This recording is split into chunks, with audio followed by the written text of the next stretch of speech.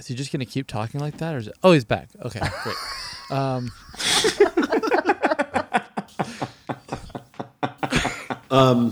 Dan. Wow. Well, here we are. Hi, Ben.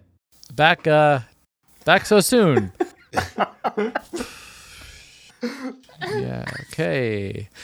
Pretty soon I'm gonna be famous, a little more famous than you. Why, yes, I'm gonna be famous, and you can be famous too. Should we just start? You wanna? What are we doing with our lives? I got another clip to play. You want to hear another clip? Well, Yeah. I think before we play this clip, let's talk about Dan's success in a little more.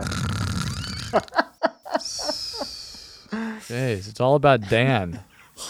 And we mentioned this kind of quickly, but HBO's Station 11, that was pretty cool. Huh? Movies with Beast in the title. Yeah. And Netflix's Maniac. Did we already list a bunch of No, I these? didn't do anything. I just said he was capable of stuff, and he wrote. No, I didn't actually say anything that people want to know. Because I'm hopping around. I didn't prepare any of this, so it's but Chasing Coral, I was reminded of that. You scored that. That was fucking cool. Thank you. Anyway, this last clip that we have for you, is from Luca, which We actually have two more clips. Not to mess with your. no, the fourth one is we play it at the end of the show. We only have one more clip. You're right. Did you guys know that Luca was the most watched movie of 2021 or whatever What? year it came out? No way. I looked up online. It's crazy. Did you know that, Dan? I did know that. How does that feel? I get sometimes people I work with are like, so my kid just watched Luca for the 50th time, and I am so fucking sick of your score. So, and how does that make you feel? Great. I love it. Here it is. This is a clip from Luca.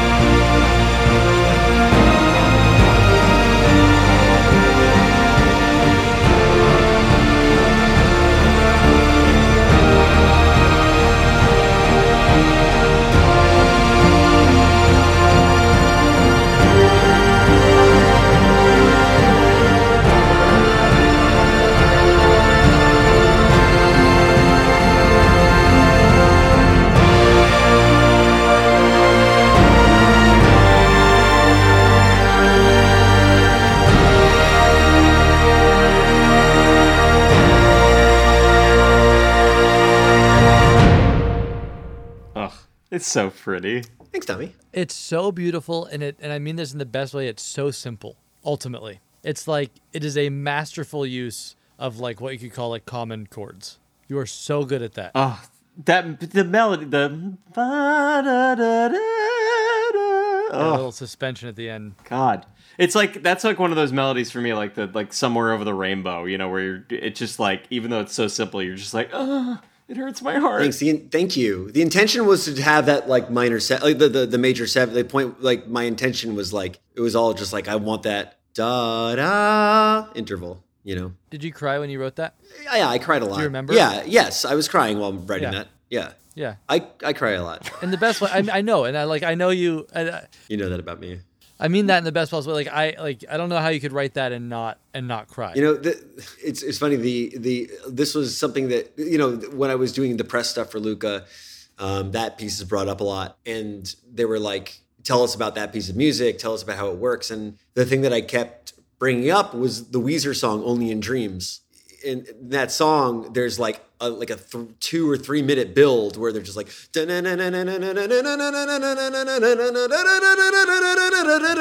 and you're just this can't possibly keep going. Wait, it's gonna keep going. Oh my God. And you just are in this constant state of and then finally when the da da da da da da da da da, you're yeah. And it's the best feeling ever. That's what I was trying to do with that piece of music. I was trying to make a thing that just kept growing and growing and growing and growing, and then at the last second just hammered in the theme. When you're diving into that, Like, how do you get there? Because again, it's like, it's simple. And I mean that in a way that like, I would find it very challenging to keep it that parametered. I don't know what the right word is, like that constrained with that much build, with that much emotion. Like, how do you keep that interesting on a build like that with the chords that you're using? Thank you, first of all. Well, I think a lot of it's about like motion and voicings, and it's sort of like you start your instruments in a certain place and you see what their range is and how, in terms of volume, in terms of pitch, and you kind of, you need to know how long you're gonna go and how much space you have. And then it's like, okay, so if I the strings need to sort of have this build to them, and when it's kind of a random thing that happens where it's like, oh, this is the exact right amount of time I have with this chord progression, with this tempo, and it's just kind of, that was a circumstance where it just worked, Yeah. But yeah, it gets a little bit funny when you have when you have notes playing a thing again and again. It's called an ostinato. When you have an ostinato going, which is those strings going da da da da da da da da da da, you have to go around those notes. If you want to keep those the same, you have to kind of build around them. Yeah. And the thing is, like, you kind of there's so many places where you break this rule, but you really want to try to do a thing when you're orchestrating to never have two instruments playing the same pitch, unless they're like doubling each other, unless they are playing the same thing to make a new timbre. Yeah. This was like Brian Wilson's thing with when he was in like the Pet Sounds era, where he was like, oh, if you have, three instruments playing the same melody, the same part, it makes a new sound, And I think Pink Floyd then coined the rule of three, where they're like, you could have three instruments playing a melody. That's cool. Yeah. After you're not doing any like instrument doubling. Everything is like, your voice is that what you're saying on that? Well, no, what I'm saying is, like, you don't want your brass, like, you don't want your French horns playing the same notes as your strings. Right. Or else they get lost, and so you want to sort of like, if your strings are over here and they're rising, you want to have like your brass here. Yeah. Then you have your piano left hand below that and whatever. And then sometimes, like, often I'll be writing and I'll have like a piano right hand going, and then you get rid of the piano right hand and you don't even hear that it's gone, because you have strings and horns or whatever playing those notes. And then you're like, all that the piano is doing effectively is like adding to the bass. Like, the left hand of the piano is all that even matters about the piano here. It's just giving grit to the bass, I mean, because then you get into a whole other level of like the harmonic makeup of instruments, and you're like, well, how much of what frequency ranges these instruments have is that frequency range being covered by this frequency range? And you're like, well, I have these like trumpets blaring these notes, but I have all this high-end garbage they're creating that the strings are in that region, and then they're hiding the strings. Maybe a French horn, which is a lot rounder, playing the same notes as the trumpet, is actually going to fit into the mix way better. When you're recording strings like that and you're thinking about like overtones and resonant frequencies and all of it, everyone lighting up, like a room, I imagine when you're composing in the box where those frequencies perhaps are not being executed. Like, are you getting into a room with an orchestra and hearing things and making changes in the moment? Or are you able to now anticipate what's going to happen? I pretty much just write the music in MIDI and then record it. It's so expensive to sit there on a recording stage and like try a ton of different things. Right. I mean, these samples are so realistic sounding now. I never only use samples at this point in my life. I always have real musicians play. Yeah. But the samples are such a good writing tool, and they're so representational. And I've never really had a situation where I've written something in MIDI and then gone in and be like, oh, it has to be a different thing now because it's real instruments. Have you ever been disappointed by the real instruments compared to the MIDI? Yeah, for sure. I mean, especially like, yeah, I mean, the like more like punk rock side of me is like, what you record is what you record, and that's the thing, and it's cool, and like whatever it is what it is, and you got to let a moment be a moment, and you can't micromanage sound, and then at the same time, sometimes you're like, I'm watching this thing, and the real strings just aren't giving me the emotion that the MIDI gave me, and then you have to use a combination of the MIDI and the strings, or you have to figure out some really weird mixing techniques on the strings to get them to sound more like the MIDI, Yep.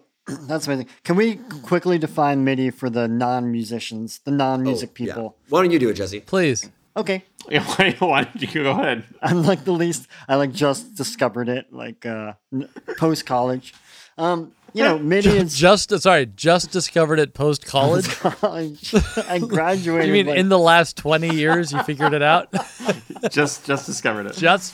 I'm just saying just you got all it. knew what MIDI was in college. I didn't know what MIDI was until After college. like 2013 when we made our record. 2012. Why don't you tell the people what it is? All right, so it's basically you're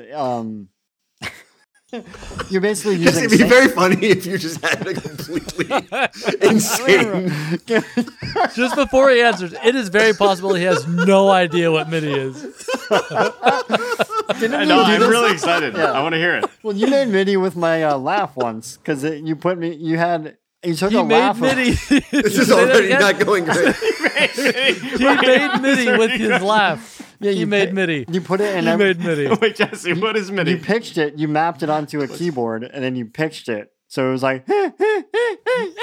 You're changing the subject, Jesse. What is MIDI? Okay. You don't. Yeah, you're running away. MIDI is it's samples. So it's like a digital sample. It's a digital sound. Keep going. Can you describe everything that MIDI is or could be? I'm tapping out. No. So and you can assign a sample to a note on a keyboard, and so every note on your keyboard or every key on your keyboard plays a different sample. So when we talk about MIDI strings, we're talking about strings that you are triggering either with a keyboard or just in the computer. Okay. So, Jesse, I need to tell you something.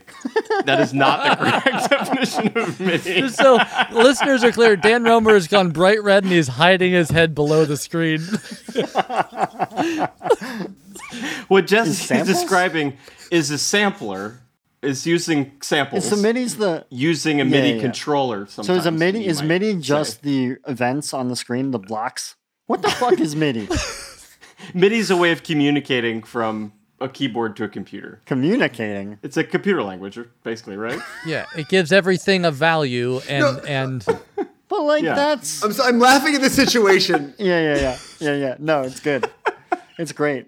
I asked for this too. I brought it up. I said, "Hey, I think we should explain MIDI." And then of course I knew the three of you would go, "Okay." it's like I mean I definitely know what it is, but maybe one of you guys could say what it is.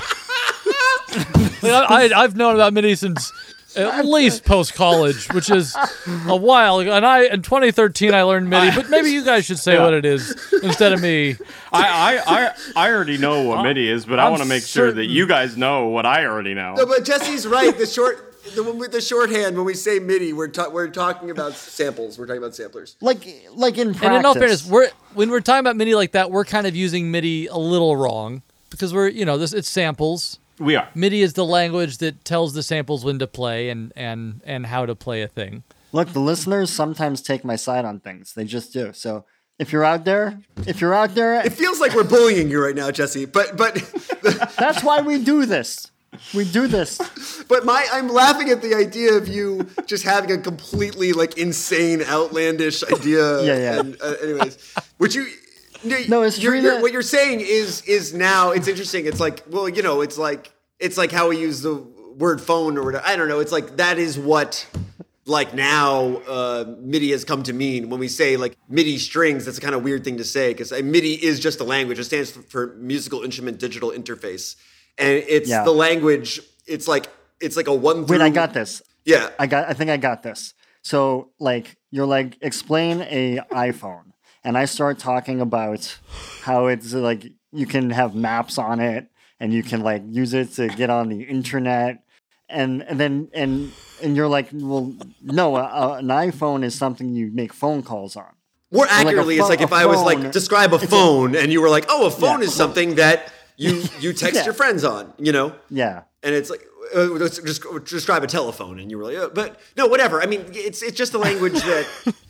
It's like a really simple language where there's only 127 values for everything. And it's actually, yeah, It's not great. It's not ideal, but we got locked into it like we did the QWERTY keyboard, which is the least efficient way to arrange keys on a keyboard because it kept the hammers from sticking, right? MIDI is a little clunky. It was created in like early computer days. 83. And speaking of clunky and inefficient, better. I literally asked that question as a way to move on from MIDI. I said, can we just say what MIDI is? And I figured that would be like boring enough that we Man, that did not work It didn't work. at all. It was clunky and inefficient. What do you say, because we've been past tour mates, what do you say we ask you for a tour horror story? We're out of here. Yeah. We are fucking done. I guess we've moved on. We've moved on from this. Yeah, well, you know, what's interesting about... I've toured... Oh, yeah. Tour stories. You're on an endless highway heading into Ohio. You hear the chilling whisper of Ira Glass on the radio. We have stories today about unpredictable kinds of things that can happen. It's 3 hours past midnight. You shiver as you realize your fate. On this never-ending tour, there's no exit. And you regret the slimy, scary, hairy, greasy, pre-wrapped truck stop sausage biscuit thing you ate. Tour stories.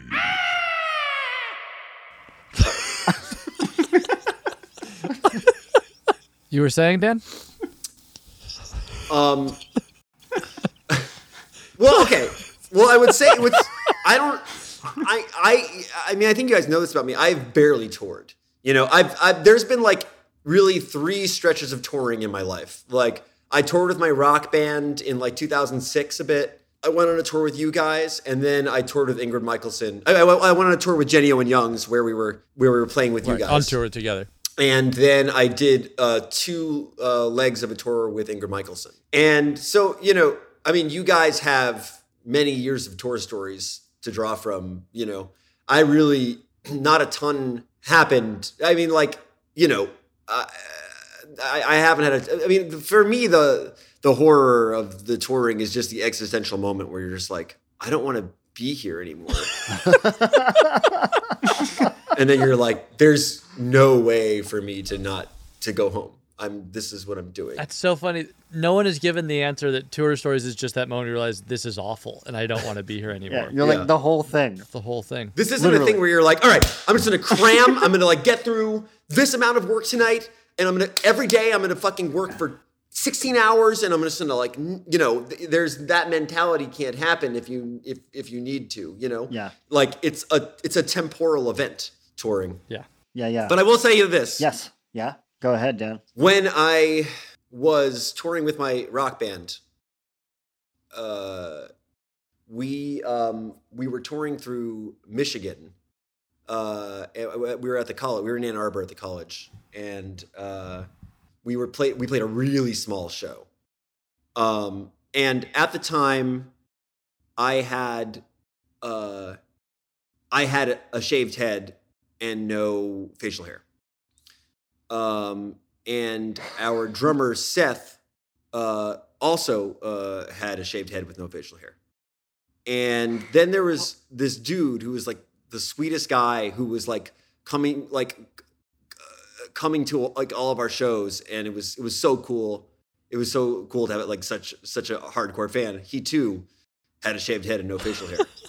And so we're in Michigan. We just played this little tiny show. There's probably 5 people there to see us. And we didn't have anything. It was kind of an early show. And we were like the next town, it's like our next show, we had the wonderful luck that the next show was only like a 2-hour drive. You know, a lot of the time, especially when you're starting out, you're like, it's a 10-hour drive to the next thing. And, you know, because you get what you can get. Yeah. But so we were like, we only have, you know, we only have a 2-hour drive. And it's like fucking like 9 p.m. or something. Let's go. We're at this cool college. It's a Friday night. Let's go see what's going on campus. And we were kind of hanging out with one of the other bands, and we were walking, and there was like a really loud party going on that we walked by, and we were like, why don't we go to that party? And the other band was like, that's not a cool party. You don't want to go there. And we were like, it sounds cool.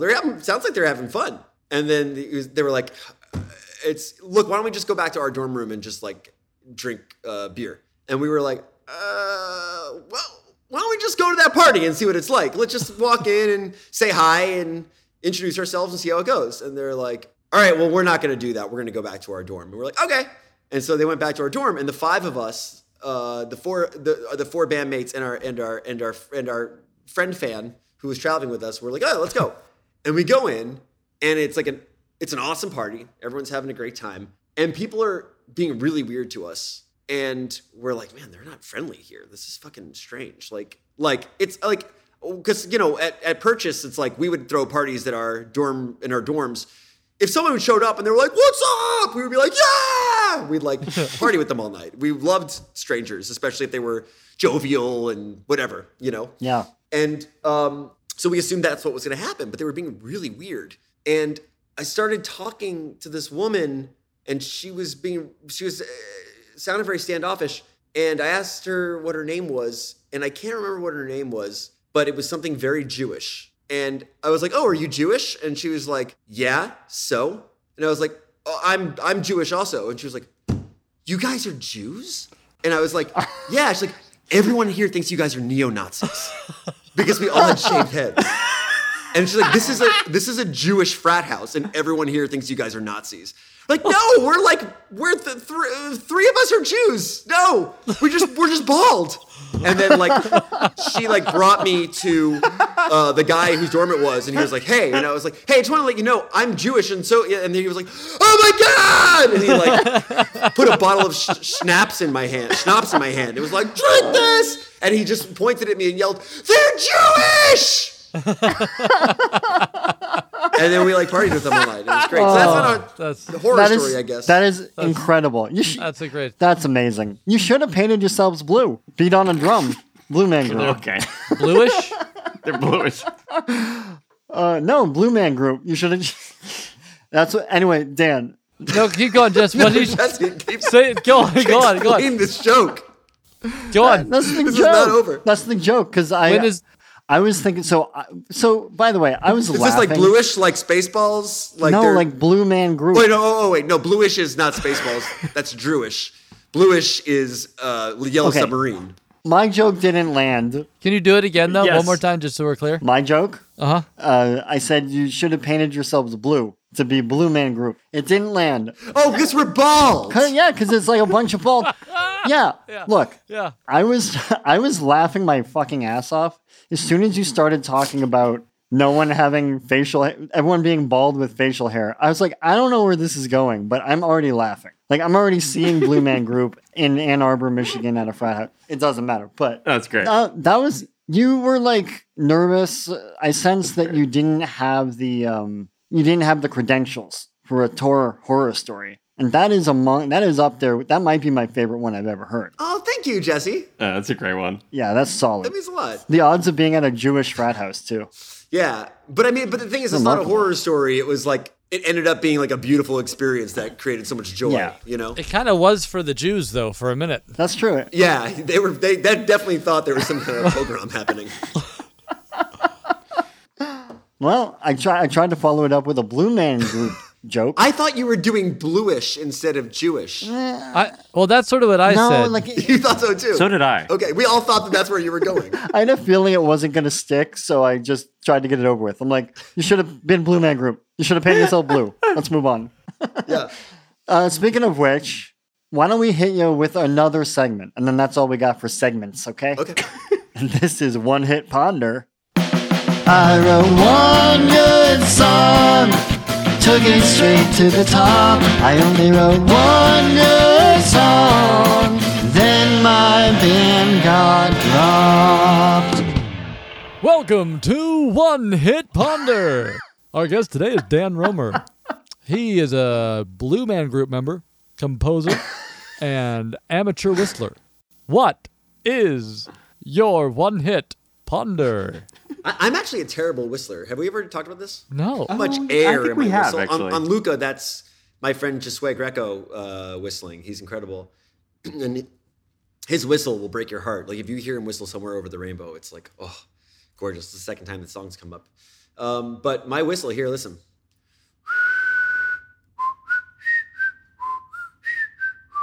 That is awful. It's rough. That is the worst whistle I have ever heard. Just sounds like a whistle. Oh, okay. I mean, it's a little breathy. Yeah, that sounds breathy. fine. Yeah, a little. This podcast sucks. This is great. Hey, you know what? I'm not even kidding. I wrote a song yesterday, and there's a hook in it that has like a verby whistle. Oh. Maybe I'll. You can send it to me via email. You can send me your whistle. Okay. I would love to. And he'll wet it. So what does this whistle have to do with? Well, he said I was an amateur whistler, which is true. It was in the introduction. Oh, that's right. It was. I'm an amateur listener. It's interesting. It's interesting because I think that one hit wonder is a bit of like a derogatory term to anyone who whose song it is. This was Jesse's idea. Correct. Yeah. Yes. No, that's analyzing the one-hit wonder status is part of what we can do on this segment. So you could name one of our friends if you wanted to. No. Well, because I guess you can look at it technically and say how many like Billboard top 40 hits have they had, and you say, well, if it's just one, then they're a one-hit wonder. But Tommy, has Fish had a top 40 hit? Was Farmhouse never a top 40 hit, or Bouncing? Is that what the song's called? I think Heavy. Bouncing Around the Room. Yeah, Bouncing Around the Room, Heavy Things. They had like minor radio play. I doubt they cracked a Billboard top 40. Right. And well, let's say they did. Let's say they did. Let's say that Farmhouse was an international smash. Jesse would consider them a one-hit wonder. Even though they can sell out Madison Square Garden for a month no straight. one's been this difficult on the topic, all right? It's like pornography. Well, I'd like to keep being difficult. I'd like to talk about it a little more. Yeah. I mean, because we would call the Flaming Lips a one-hit wonder, right? That's true. Oh, because of She Don't Use Jelly? They are technically. She Don't Use Jelly is Yes. their only top 40 hit, I think. Right. I don't think Do You Realize ever cracked top 40. I could be wrong. I don't think. I think you're right. No, you're right. Did they have when they did the record with Miley though? Did they have a moment? No. Did they have another hit? No, that record is like is impenetrable. It's really weird. I thought it was cool. I was like, this is cool that they did this. But yeah, I think they probably do qualify. It's better if it's an artist that like you just never hear from again. Yeah. Okay. Well, all right. One that has stuck with me for a very long time. Yeah, something insulting. Just to be clear, we would love to have been a one-hit wonder. We are still trying to be a one-hit wonder. So like, That's true. It would be awesome and a miracle if we were. Please God, let us have one song, The one-hit wonder song that has stuck with me the longest, that is the most one-hit wondery of all one-hit wonders, is the song "Roll to Me" by Del Amitri. That's a great one. Yeah, that's a jam. Do you mean this song? It's really fast.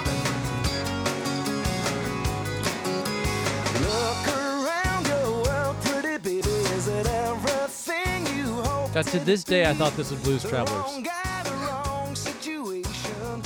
But then, like, I never really thought about it. Well, there's no harmonica solos, big tell. Yeah. Nice ride cymbal part. It's a great song. It sounds good. And his voice sounds good. Yeah. Yeah. It sounds relaxed, but like still like a lot of presence and pressure. I love the next section. Oh, yeah. Great chords. They know harmony.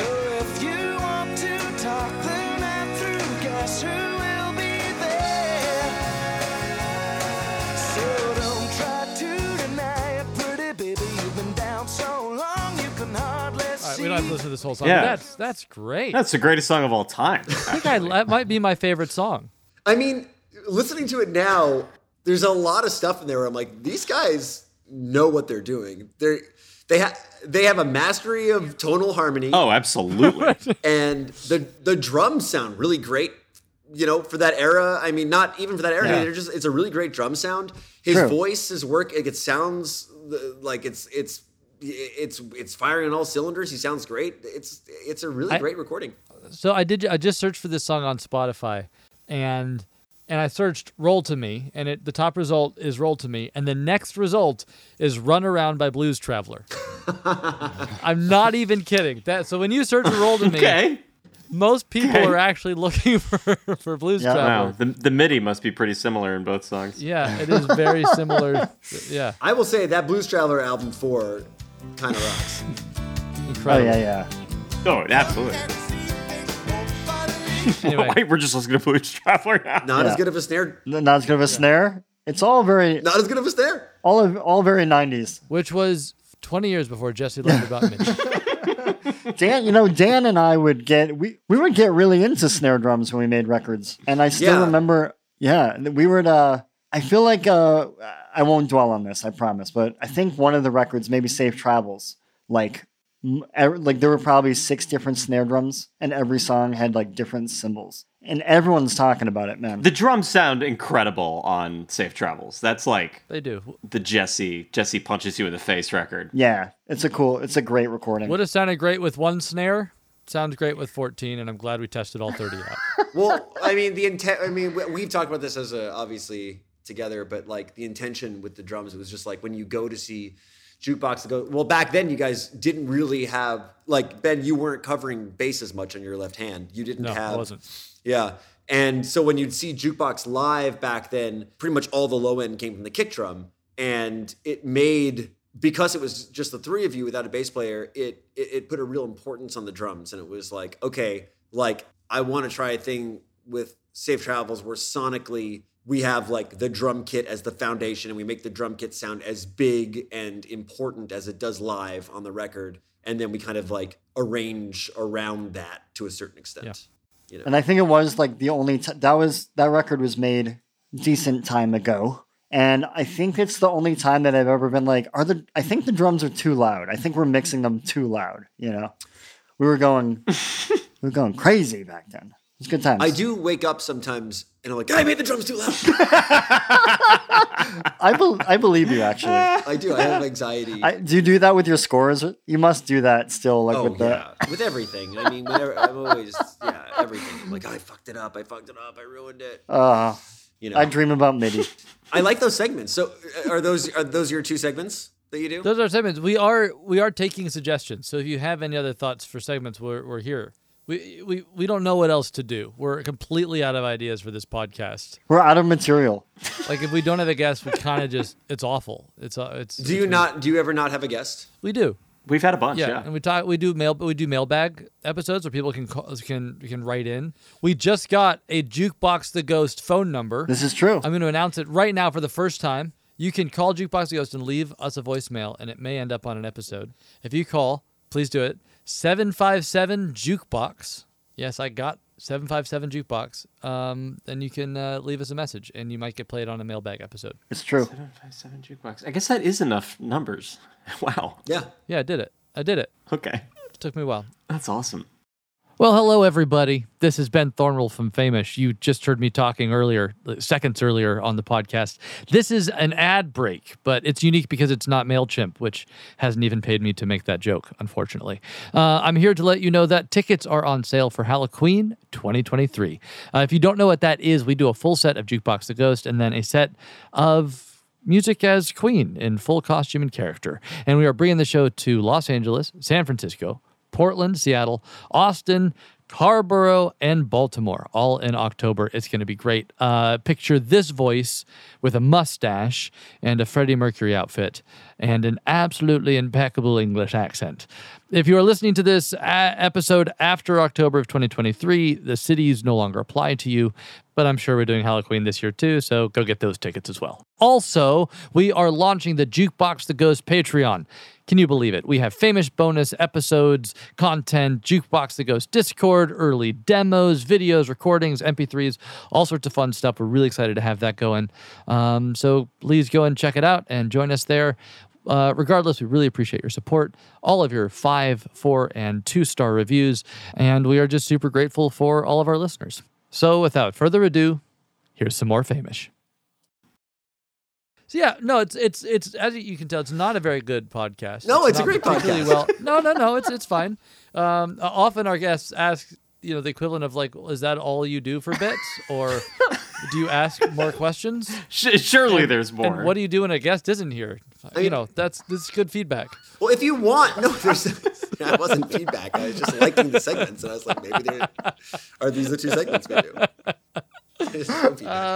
I mean, do you want me to go back and finish answering that question? That was the first question. No, that was I didn't asked? I didn't even care about the beginning of the start of the answer. I was just trying to be polite. No, I really do. No, I would. I would love to, because I still. It's just like, me talking about myself. It's not that exciting. But the whole concept of this podcast is like what it's like to have like a career without like huge amounts of fame, or how you got to where you are and how you ended up where you are. And you've like been famous, and now you are famous in your field, but like you have moved through it. So I think people would it's be interested to hear your story, because like how you navigated those shifts. Because I think, you know, if there's a high school kid or a college kid who's like, you know, a music whiz listening to this being like, well, how do you become a film composer? How did you do it? Yeah. Well, so I was doing I was recording myself on the 4-track, and I was like, I like this way, how this sounds when I record myself shitty way more. And I was like, I want to go to recording school and learn how to record myself just for the function of being able to record my own music. And I was constantly going to the Barnes and Noble by my high school, by LaGuardia, and not buying the books, just going in and reading the books about recording, and recording techniques and stuff, and like preparing to eventually be in a recording studio and be able to record stuff. And so I applied to a bunch of colleges for recording, and I was thinking about going to Berklee School of Music. The problems were that it was very expensive, and also that they needed me to come in as a guitar player. And if I was like a guitar major, it would have been really embarrassing, because I'm not a very good guitar player. So, and I was like, I just want to be a recording major. And so SUNY Purchase was like, I went there. I did the audition there, and they were like, yeah, you can come right in as a recording major. You know, you're in, let's do it. And I was like, okay, great. So I went to SUNY Purchase, and the community at SUNY was amazing, because like it's a state school, and it's just like people from all walks of life, you know, and like it's got a really great art program. And so I was studying studio production, which is basically like a recording major. And still with the intention of like just starting a band and recording myself. And so I started doing that, and I started becoming really good friends with a bunch of different artists, such as Jenny Owen Youngs. And that was the first artist who was like, who, you know, she knew I was recording my band's music, and she was like, will you record my music for me? And I was like, oh yeah, sure. I'd never truly considered recording other people's music, but I was like, yeah, let's do it. And so I recorded her first album, and like out of school, like I put together this band called Fireflies, and I was singing in that band, right, and writing the songs, and we just weren't getting traction, you know? I mean, like we were like playing shows, and like people were coming, our friends were coming, and people like liked our music. They said, people were like, oh, we like this, but like it never went farther than that. Like our albums didn't sell, publications never wrote about us. I remember we would get like a write-up in like the Deli magazine. I don't know if that still exists. Does it? I don't know. I doubt it. It did like 5 years ago, but I don't know now. Okay. And, you know, we would like, you know, their review would be like, oh, it's pretty good, you know, and like just no one really seemed to grab onto our music. Meanwhile, that Jenny Owen Youngs record, one of the songs got placed on an episode of Weeds, and like she was getting tons of fans, and people were like, oh my God, we love your producing on Jenny Owen Youngs' record. And I was like, oh, like I kind of live my life in a way where that's like maybe a little bit sad to say, but I really search for approval a lot, you know? And so when people were liking my work on Jenny's stuff, there's like a dopamine hit there, you know? Yeah. And I'm like, oh, I like doing this. I want to do this. I want to make things that people like and people tell me they like. And that kind of sent me down a path where I was like, oh, maybe I'm going to bring more happiness to the world by, you know, producing other artists. And so I saw this band, Slavic Soul Party, which is a 9-piece brass band. It's like 2 drummers, an accordion, and a saxophone player, a tuba, 2 trombones, 2 trumpets. and I saw them play. It's a kind of a long, winding story to talk about why, but I was scoring my second short film at that point, and I was looking for horn players. And so someone told me, "Oh, go to see this band if you want to find horn players." And so we found horn players there, but I became obsessed with this band, and they play every Tuesday, still to this day. They play every Tuesday at Barbez in Brooklyn. Right around the corner from me, actually. So, yeah. And do you go ever? No, only when you're in town and you say I'm going, and then I'll go meet you. You should go. Okay. Well, next time I'm in Brooklyn, we'll be there. But so I was like, every night they would play their songs at a different tempo. There would be a different form. My band was playing to an iPod. And we were like, we had all the like piano and strings and stuff like, and synthesizers on the left channel of the iPod. We had the click track on the right, and we were just playing to an iPod. It was the same exact show every night. And I was like, and no one was really, the music just wasn't catching fire, And so I was just like, I just like fell so in love with this band. And I was like, maybe I could like restart this band with like a million musicians and it's more improvisational. And we're like, and the band just kind of fell apart. And I was like, well, and I remember also that was 2009, or maybe it was like late 2008. And Ingrid Michaelson, who I had just mixed her record before, was like, hey, do you want to produce my record? And I was like, well, if I have two options here at this point in my life. I could either like try to keep touring with my band and like hopefully eventually people will like notice us, or I could record this artist who's like really picking up steam. So I was like, I'm going to fucking stay in Brooklyn and record this artist. So I recorded Ingrid. And, at the same time, I should say, like, I scored my first short film in college for my friend Ray. And I'd known Ray since I was 7 years old. And he was like, hey, can you score my short film? And I was like, I don't know how to score films. And he was like, well, I have this friend named Ben Zeitlin. And Ben doesn't know how to make music, but he knows how to tell people how to make music. So maybe I could put you guys together. And so Ben and I scored Ray's short film, Death of the Tin Man. And then Ben then said, hey, like, he heard some of the music I was producing. And he was like, oh, you know how to write strings? And I was like, yeah. And he's like, do you want to write music for my next short film? We could do it together. And so we started writing all the string music for this short film, Glory at Sea. And then a couple years later, he said, hey, I made this movie, Beasts of the Southern Wild. Will you write the music for it? And that was at the same time I was producing you guys.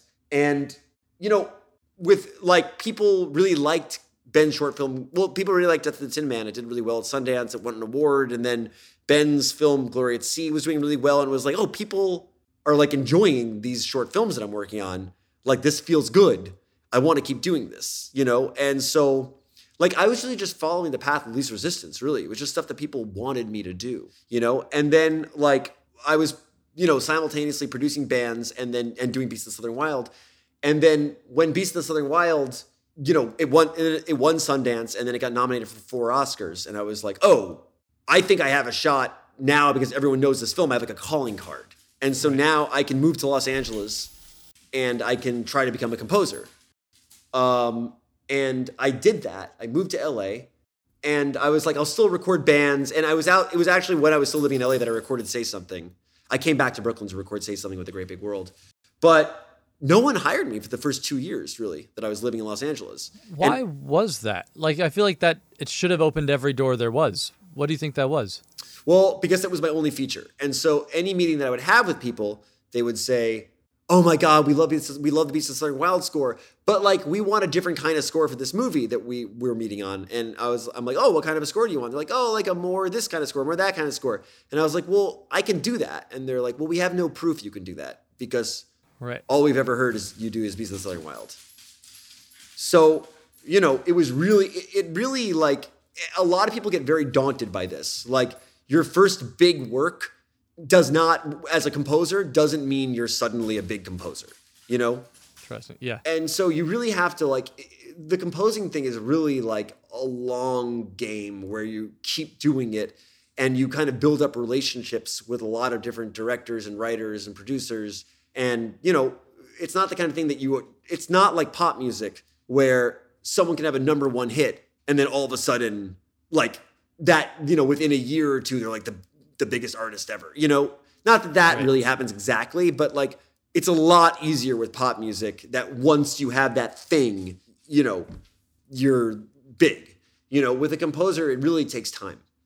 And so, I mean, I stayed in LA, I stuck with it, you know, and it wasn't until 2015 that I scored Beast of the Southern Wild in 2012. Yeah, 2011. 2011. Oh, 2011. Yeah. Yeah. And then I didn't score Beasts of No Nation, the other Beast film you were talking about, until 2015. I did a few docs in between then, and I did a couple jobs. I did maybe one or two narrative films, but like people would say to me like, "Oh, so you haven't done anything since Beast, huh?" And I was like, "No, I mean, I'm doing some docs, and I did some documentaries, and I had this song Say Something on the radio, you know." But people were really like, "What happened to you?" You know. But so it was like really like a 4-year stick it out kind of thing, and then Beast of No Nation happened, and you know, that's a completely different score. That's an electronic score. And so with those 2 points of evidence, after that, it was like, oh, well, okay. So this is interesting. What happened there was that I then got called. So then, well, the job, the docs that I was doing, the producer on those docs asked me to score The Good Doctor. Well, first asked me to score Atypical and then The Good Doctor. And that was my entrance into TV. And then around then also Ubisoft contacted me and they were like, hey, we love the Beast of the Southern Wild score and we love the Beast of No Nation score. Can you make a score for our game Far Cry 5 and make it kind of like Beast of the Southern Wild meets Beast of No Nation? Like have like the banjos and fiddles from Beast of the Southern Wild and then like the scary kind of like dark electronic stuff from Beast of No Nation and put them together.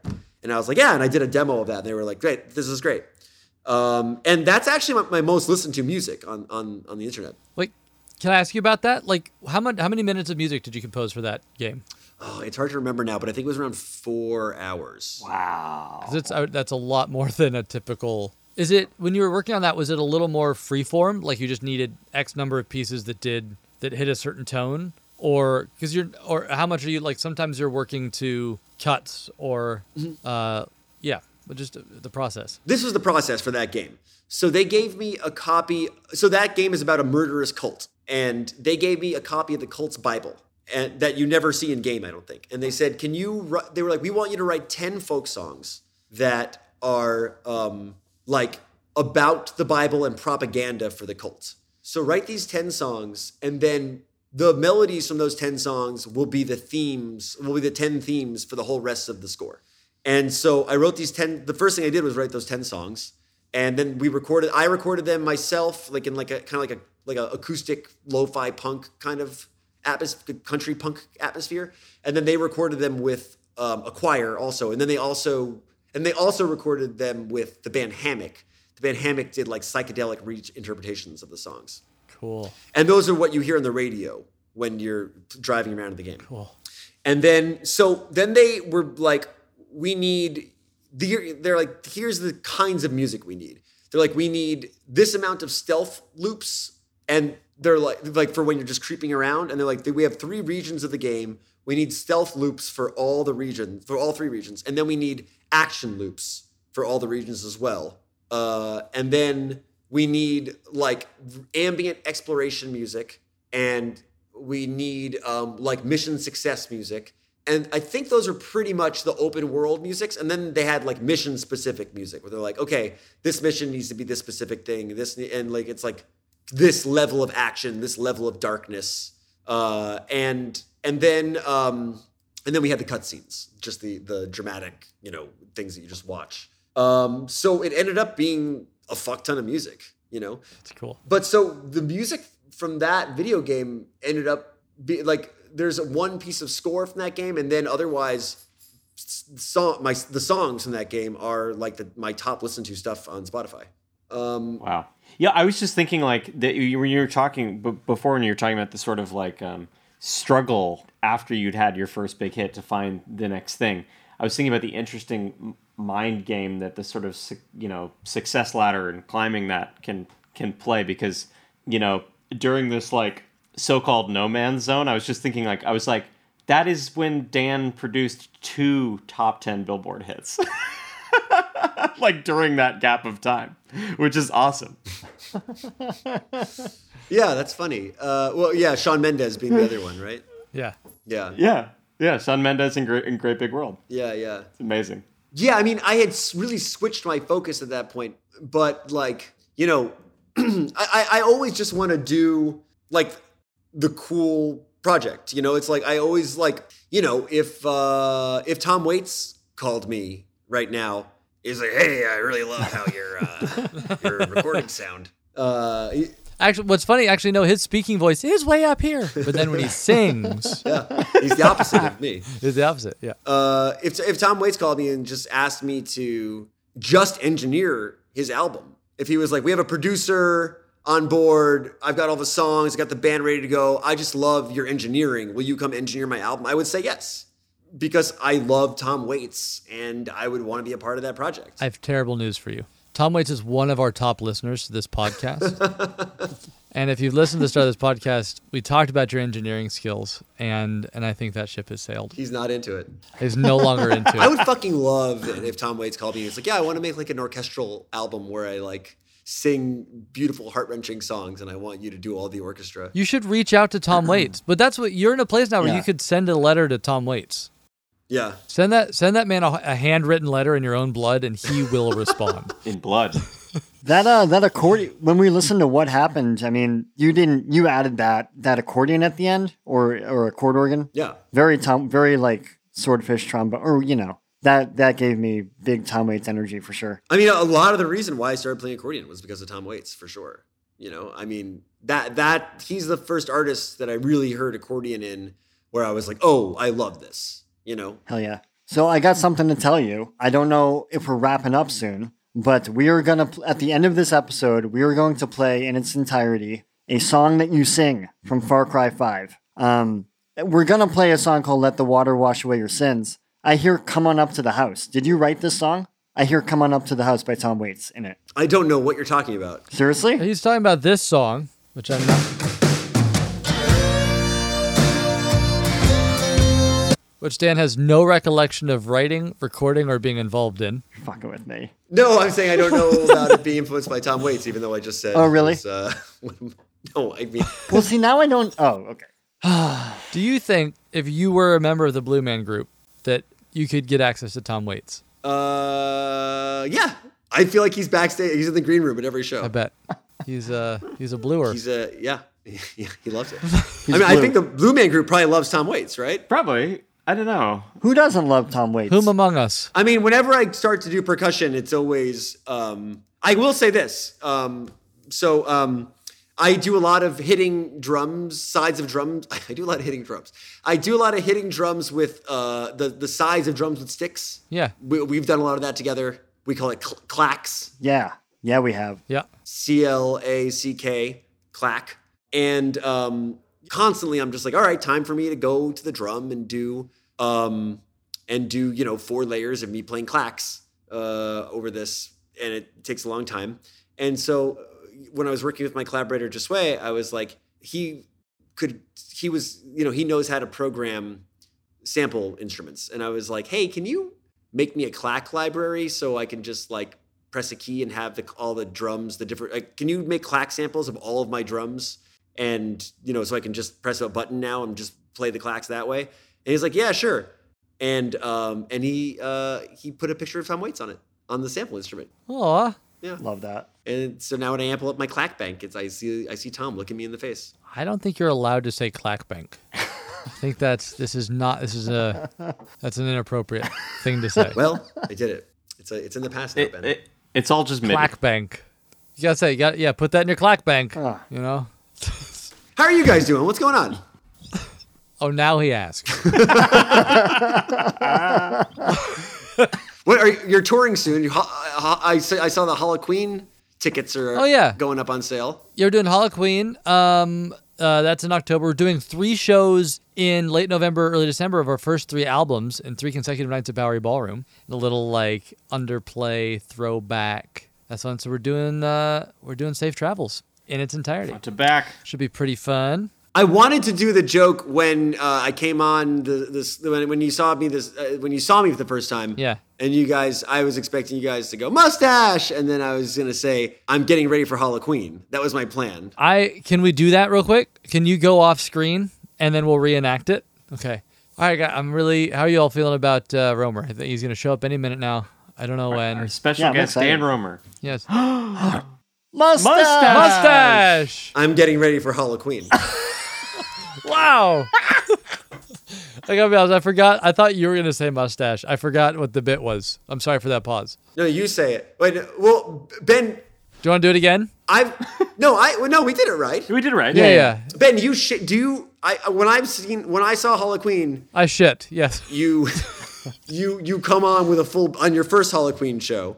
You come on with the full beard, right? And then you go backstage and shave. So I frantically just like put my facial hair all over some poor green room, in a panicked 15 minutes and change into the costume. Yes, I shaved the beard and leave the mustache. It's only 15 minutes? The changeover? Yeah. 15, 20 minutes? Yeah. Wow. Yeah, it's crazy. We do a costume contest, so the opening band or act, whoever it is, like MCs a bunch of people coming up in costume, and then they win a prize, and then we come back out as and do Queen. But yeah, and then I'm a mustache guy for like a whole couple weeks, and people like you walked. I don't know if you experience this now, but like people with mustaches sort of give you a nod, right? They're like, "I see you." Right, I see you. I have not experienced that yet. That is so not true. It is absolutely a thing that happens. You're just used to it now. You're just used to it. You're in Bushwick. You're in like fucking Bushwick in Brooklyn, and the hipster like behind the bar, just like, yo. It's like a thing. It's mustache. A look. It's a look. You're walking down the street. You're wearing a mustache, and someone's like, you make eyes, and then they, pinch your ass. As Larry David has pointed out, the bald people definitely have this. Yeah, I'm saying there's a thing. Will nod. Anyway, it's been a thing for me. Jesse, you might. Anyway, and I just want to say I'm not one of you. I want to be like, this is a joke. I don't look people in the eyes, so honestly, I don't know. I don't look anyone in the eye. Really? I have noticed that people are friendlier to me with the mustache than Interesting. Whenever I say that, people are like, well, the beard can be a little intimidating. So I don't think I'm a very intimidating person. I think we are in the mustache is not threatening.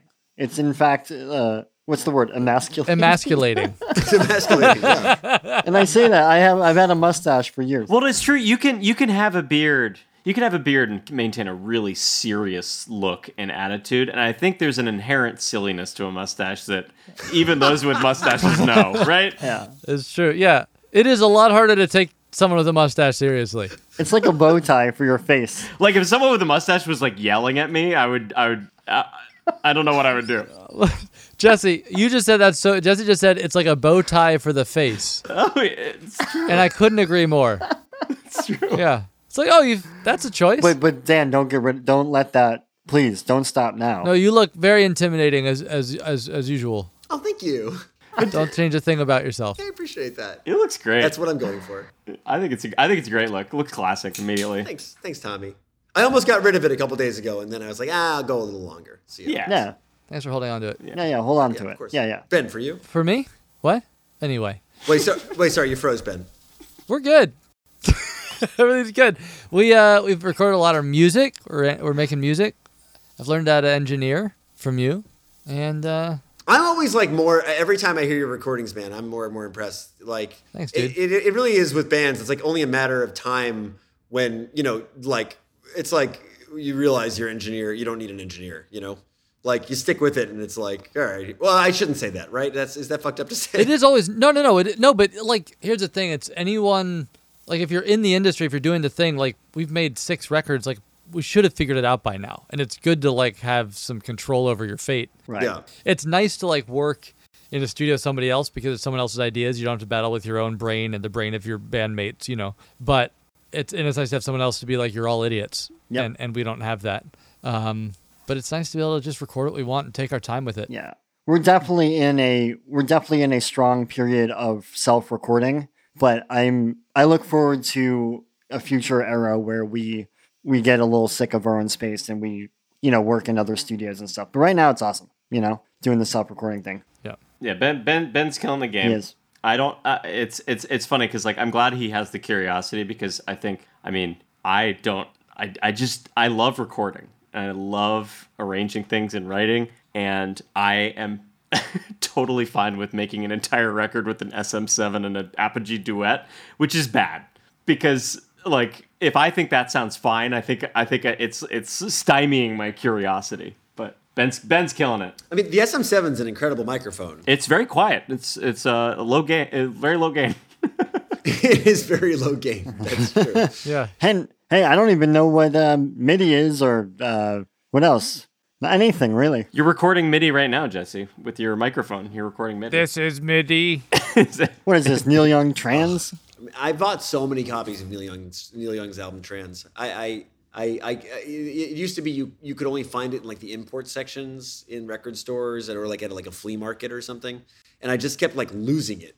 I kept buying it, and I've bought like 3 or 4 copies of that. That's funny. I did buy it on vinyl. I think I texted you a photo because I bought it randomly, just knowing that I think you showed us that record. It's awesome. I fucking love that album.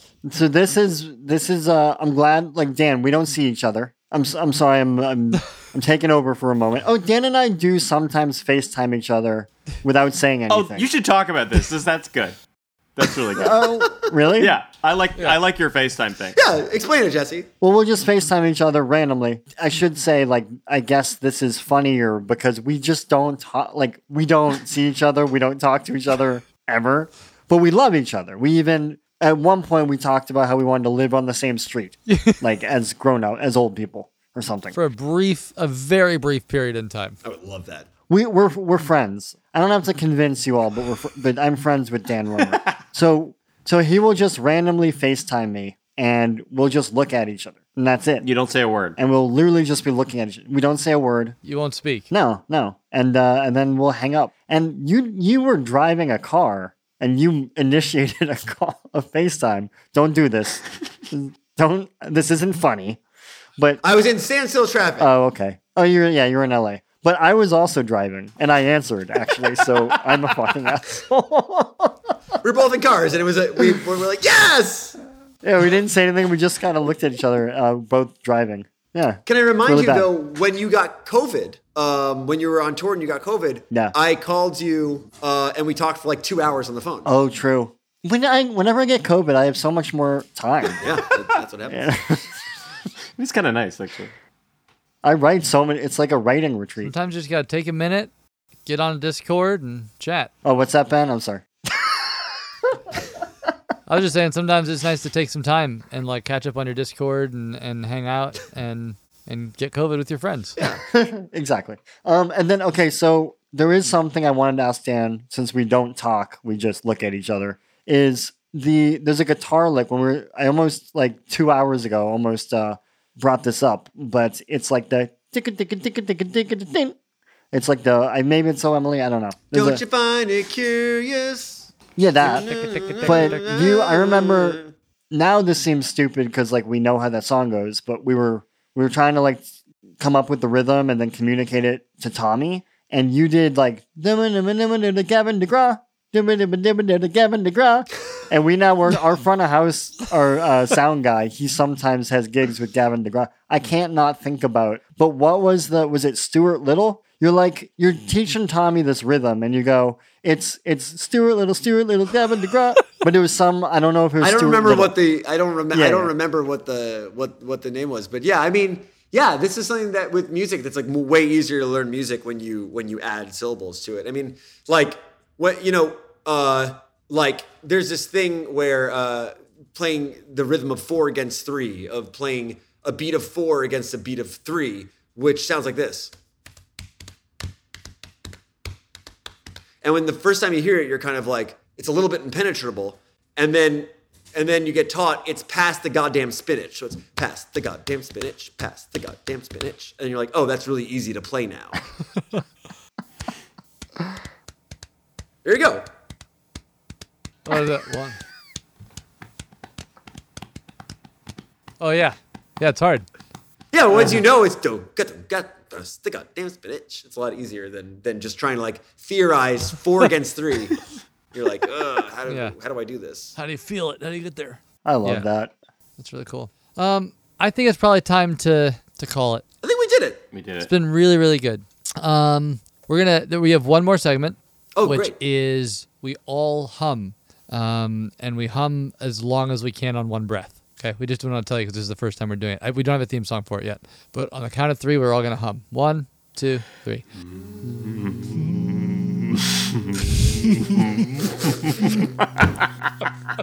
Pass the goddamn spinach. Pass the goddamn spinach. Can we try it again?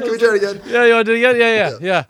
Okay. What? Or is that it? No, we can do one more. We Let's can try it do again. Let's do this. one more. This segment has 2 seconds. Two tries. 1, deep breath. Okay. 1, 2, 3.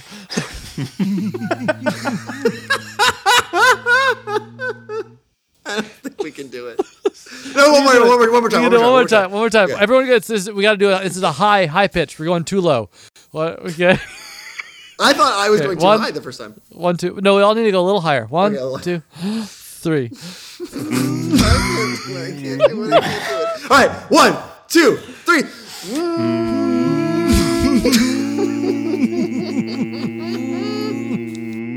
Did I win? No, Jesse won. I think you won. Jesse won. Oh. All right. Well, that's it. I think actually that's a good segment. Yeah, that's great. That's I just fantastic. invented that Guys, segment. I think that's really a keeper. enjoyed being on your show. I really had a good time. Dan, we love you. Thank you Thanks, for man. coming on the You're a pod. legend. We love you so much. I love you too. You're the absolute best. I would love to see you guys as soon as humanly possible. I see Tommy all the time, but I miss you guys so much. I miss you, buddy. Miss you. Give me a call sometime. We won't say a fucking word. Cool. All right, let's. That's it. Okay, great. All right, good.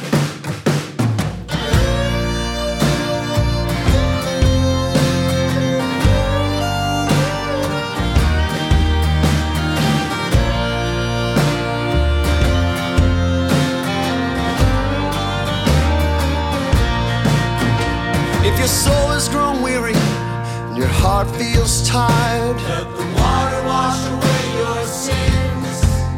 And if the snow begins to fall and you can't find a fire, let the water wash away your sins. If the nighttime lasts forever, but the days are cruel and mean, let the water wash away your sins. And you thought one day you'd be happy if you held in all your screams. Let the water wash away your sins. Alright. Let the water wash away your sins. Let the water wash away your sins. Now that this old world is ending, a new one begins. Let the water wash away your sins.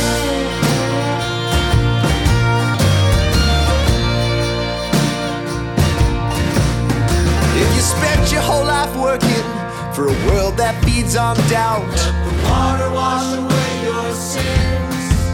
And those banks keep getting bigger while your pockets empty out, let the water wash away your sins. And if all the thieves and liars have been knocking at your door, let the water wash away your sins. And they said they'd feed your family, and you believed what they swore. Let the water wash away your sins. Let the water wash away your sins. Let the water wash away your sins. Now that this old world is ending, a new one begins. Let the water wash away your sins.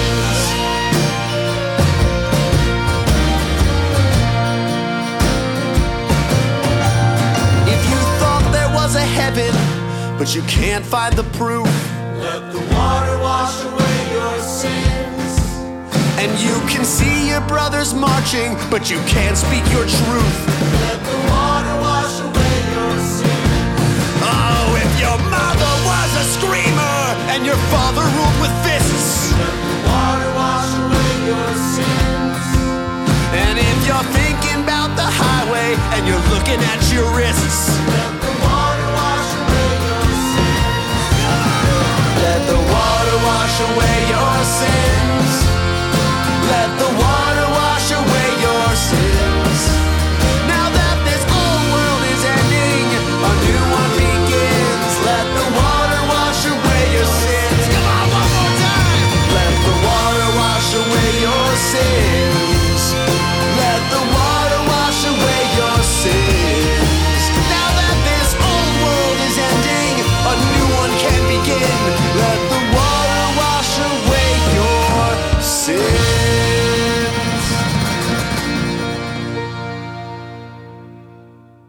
Pretty soon I'm gonna be famous, a little more famous than you. Why, yes, I'm gonna be famous, and you can be famous too.